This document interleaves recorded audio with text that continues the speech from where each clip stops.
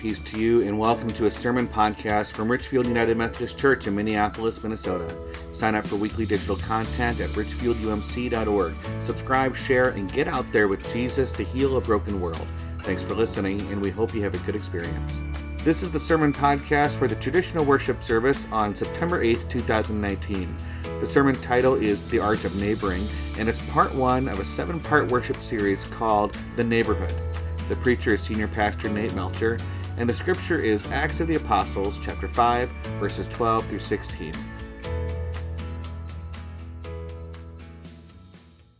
As our scripture reader comes up, I want to give a little bit of context for today's scripture. We've been reading Acts of the Apostles straight through since June 30th, and here we are as Acts 5 enters kind of a new piece of the story. It's kind of a brief respite, almost a bridge, and this is a moment of celebration in the community for all the ways that the people and the apostles are working together. Today's scripture reading is from Acts of the Apostles, chapter 5, verses 12 and 16. Now many signs and wonders were done among the people through the apostles, and they were all together in Solomon's porch. None of the rest dared to join them, but the people held them in high esteem. Yet more than ever believers were added to the Lord, great numbers of both men and women, so that they even carried out the sick into the streets and laid them on cots and mats, in order that Peter's shadow might fall on some of them as he came by. A great number of the people would also gather from the towns around Jerusalem, bringing the sick and those tormented by unclean spirits, and they were all cured. The word of God for the people of God. Thanks be to God. Friends, I'm going to begin today's sermon with a trip in the Wayback Machine to a time long ago in my life when I was very, very, very smart. There I was, 15, walking the drudgery that was the distance from my house to the high school, all 2 blocks. And there she was, Marnie. Marnie is the older sister of one of my classmates.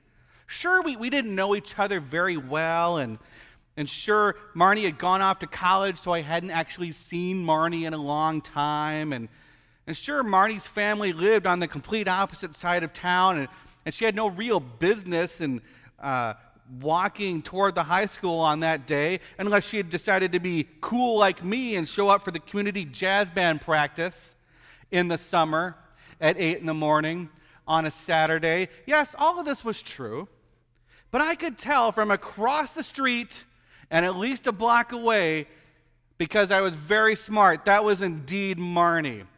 And it was up to me and me alone, friends, to screech her name at the top of my lungs while frantically waving one hand and schlepping a trombone case in the other. Marnie! No response. Perhaps if I shriek loud enough for my voice to crack. Marnie! Again, no response. Now, it was hard to tell if any of the neighbors were being woken up by this yet. It was time to make sure. So, to make sure they knew it was me yelling, I would not only wave my one free hand, but I would also start to wave the trombone case. Marty! That got her to turn around. And as I saw her and kept shouting her name, I slowly came to realize a hard truth. About just the same time she confirmed this hard truth as she shouted back to me, "I'm not Marnie."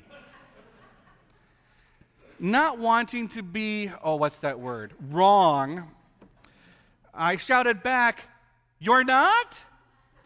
To which she understandably said, "No."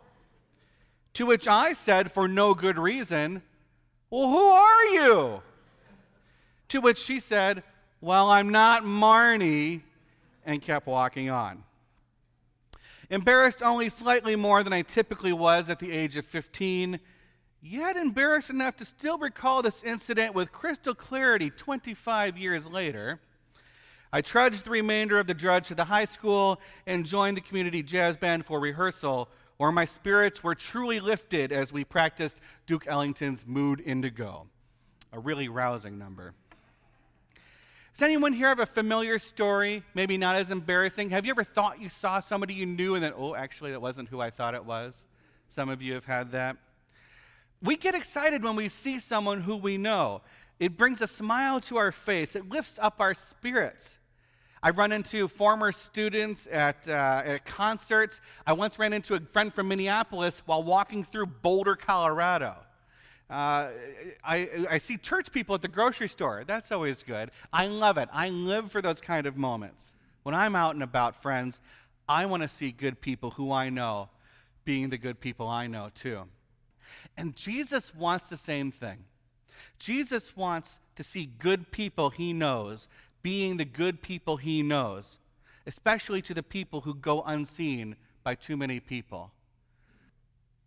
This year, we're exploring the Acts of the Apostles. It's stories of how the disciples and Paul helped to form the early church, and they spread the love of Jesus. And we're looking back at how the early church started to form to help us think about what the church we are and is now, and the church we want to be in the future, the church that God is calling us to be. And this whole year's worship series is called Activate. And today we kick off the third of these 8 mini-series that make up Activate. And this series is called The Neighborhood. In September and most of October, we're going to explore our neighborhoods and ask, who is my neighbor at the local level? Who's my neighbor in the global sense? And who's my neighbor even in our own denomination, which is experiencing a lot of pain and strife right now? We're going to consider how we see our neighbors, how we present ourselves as neighbors, and see what do we think about it, and do we want to do something more? We'll attempt to unite our vision of others and our presentation of ourselves, unite it with the way that Jesus would have us be neighbors with one another on this pale blue dot in the vast of space. We call it Earth. If there was ever a worship series to invite your neighbor to, this is it, friends. Today's scripture text is this brief respite between major moments. It's a bridge. We've seen all summer with Acts the disciples watching the resurrected Jesus ascend to the heavens, and they stand there looking up and looking up and looking up instead of looking left and looking right to see who Jesus has left them with to do good work in the world. We saw them as disciples find a new 12th to join them, from being in a large gathering in the upper room and experiencing the rush of the Holy Spirit at Pentecost and asking, what does this mean and what should we do? And Simon Peter says, it's the promise of Jesus. Let's do something with this Spirit. We've seen people who came to believe, wanting to be part of a movement bigger than themselves, from amazing healings and restorations to community, and defying the authorities to do so. And this moment here, as the apostles walk across Jerusalem after leaving Solomon's portico, it's a bridge to some tougher times ahead in the next few stories, times of persecution and scattering and risk. But for now, it's a high time. Simon Peter and the apostles, they see all the people, and they want them to feel the love of Jesus, and so they share it. People are seeing good happening, and they're excited. Neighbors are joining the movement. They're believing. Now, it's to the point where people are running up to Peter just to walk in his shadow because perhaps they would feel the healing power of Jesus. I kind of hope no one in the city looked just like Simon Peter. I think about my friend Marnie. Maybe there's this guy walking along Jerusalem, looks just like Peter. He looks back, someone's in his shadow. Yeah, can I help you? Oh, don't mind us, Simon Peter. We're just trying to experience the healing presence of Jesus. Oh, but I'm not Peter. Shh, bless you, Peter. Bless you. Now, not everyone joins them. The text says some didn't dare to join them because the people held them in high esteem. They didn't dare to join, but the people held them in high esteem. They hold back from identifying with them, from membership, but they respect what's going on. They dig what the apostles are doing, and they dig why the apostles are doing it. Their reputation precedes them. Have you ever heard that phrase? Your reputation precedes you? It happens as kids get ready for the school year. They get wind of who their teacher will be, or their 7 teachers will be. And they want to get the good word on their reputation. What are these teachers like? What will the class be like? What will this classroom, my mini neighborhood, what will that be like for the next year? Tell me the reputation. Now, sometimes it's put back on us. Have you ever met someone for the first time and they say, "Oh, I've heard so much about you"? You ever heard that? That's a good feeling, unless you're truly Minnesotan. Then you say, "Oh, gosh, well, you can't believe everything you hear, you know." Or, well, I hope it was all good stuff. Or, well, I don't know about that. Minnesota, just take the compliment. Take the compliment, Minnesota. We all have a reputation, and if it's a good one, take it. What kind of a church are you part of? What is our reputation? What are we known for? And there might be a difference between what we're known for and what we want to be known for, as people, as churches, as Christianity. What kind of a church are we part of? If you were to ask your neighbor if they've heard of Richfield United Methodist Church or they've seen it in action, what would they say? Would they go, "Oh, you're one of those churches that does the Families Moving Forward thing to help families experiencing homelessness, right?" Or, "Aren't you one of those churches that started VEEP, the volunteers enlisted to assist people?" "Oh, I remember you. You do the summer movie nights. And you do that pumpkin party. Oh, don't you do Elf Shelf around Black Friday so people can buy gifts for their families when they have low or no income? Aren't you that church with the great choir and that really good Living Waters band? Aren't you that church that pastor goes around screaming Marnie at young women? I want to join that church." Here's the thing. You'll never know what we're known for if you don't ask. And we'll never know what our neighbors need from us as a church in their community unless we ask. And it will never come up if we don't know our neighbors. Jay Pathak is the author of a book called The Art of Neighboring, and he emphasizes the importance of getting to know those around us. He writes that when you look at your neighbors, you should see people who, at the end of the day, long for a place to belong, a place to be accepted and cared for. They want to do something significant with their lives, something that really matters. So, he says, let's start by learning our neighbors' names. Someone has to break the ice. Why not you? That's a good question. Why not us? The apostles get to know their neighbors with something to share. They share the name of Jesus. It informs their every interaction, and they have it, and it starts to pay off. It always pays off to share the love of Jesus, friends. So you might recall my story about screaming out to Marnie, not Marnie. 6 months later, I see the actual Marnie at my classmate's home. It's definitely her. She's in their house. And I, apparently having not been sufficiently embarrassed by the original incident, I decided to tell her about it. "Oh, Marty, I saw someone who looked just like you, and I yelled at them to say hi, and then it was completely a different person." "Oh, who was it?" "Well, it wasn't you." Friends, when someone in our neighborhood speaks of wonders being done in the name of Jesus, when a person in a community or classroom shares a story about radical hospitality and extravagant generosity, when a neighbor speaks of a loving neighbor in their neighborhood, who will they be talking about? "Oh, I saw someone who was feeding the hungry and giving a drink to the thirsty and welcoming the stranger and clothing the naked and visiting the prisoner." "Oh, who was it?" "Well, it wasn't you." It's all about sharing the love of Jesus. We've been commissioned as a church to do great things. And so you can't do great things without doing the homework to do great things. So you get homework. Did everybody get one of these?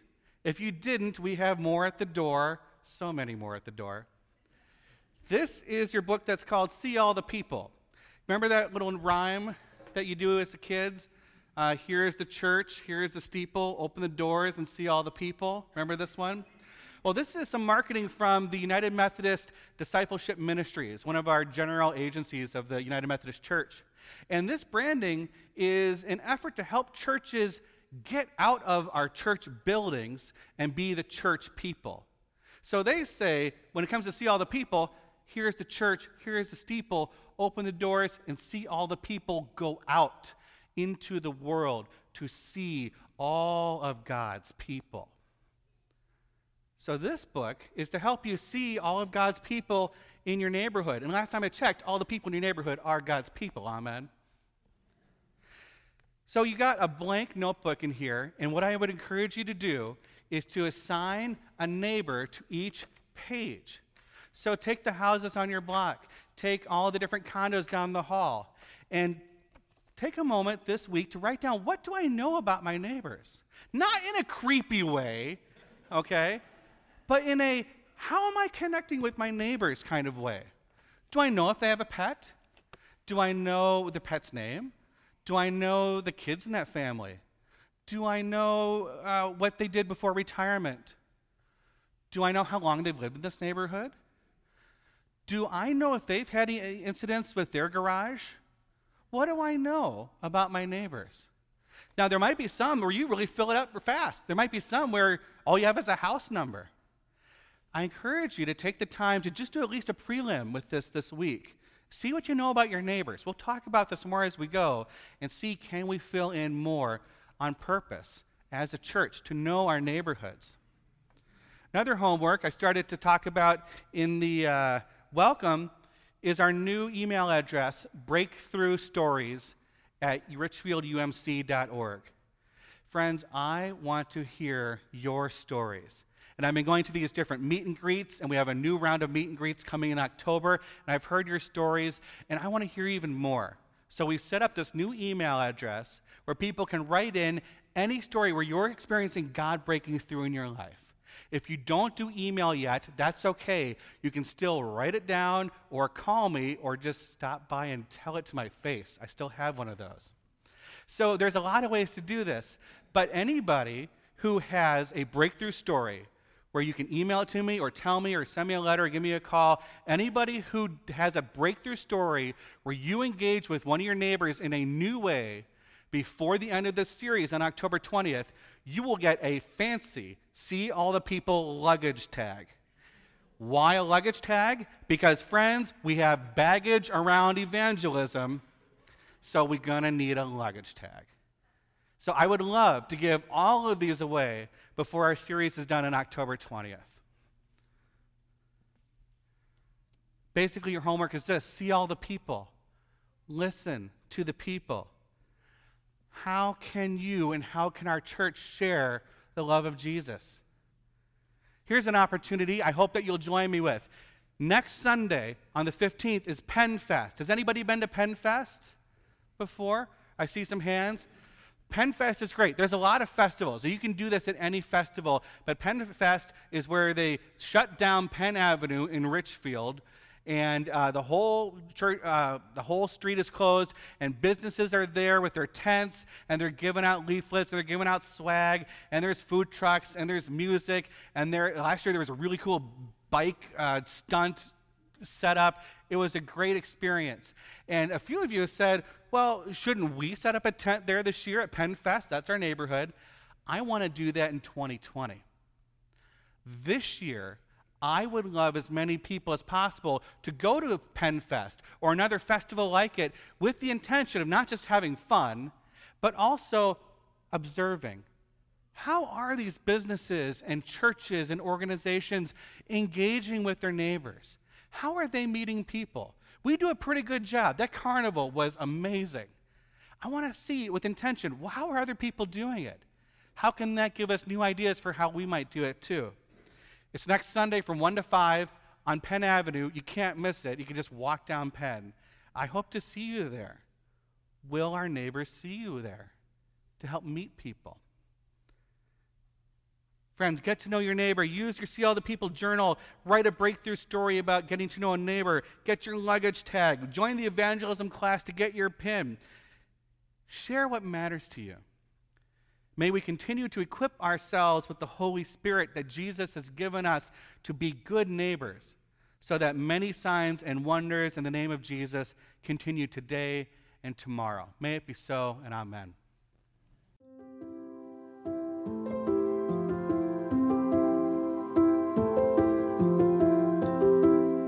This has been a sermon podcast from Richfield United Methodist Church in Minneapolis, Minnesota, copyright 2019. Now, go into God's world, knowing that you are a beloved child of God, and bear witness to the love of God, so that those to whom love is a stranger will find in you a generous friend. Thanks for listening.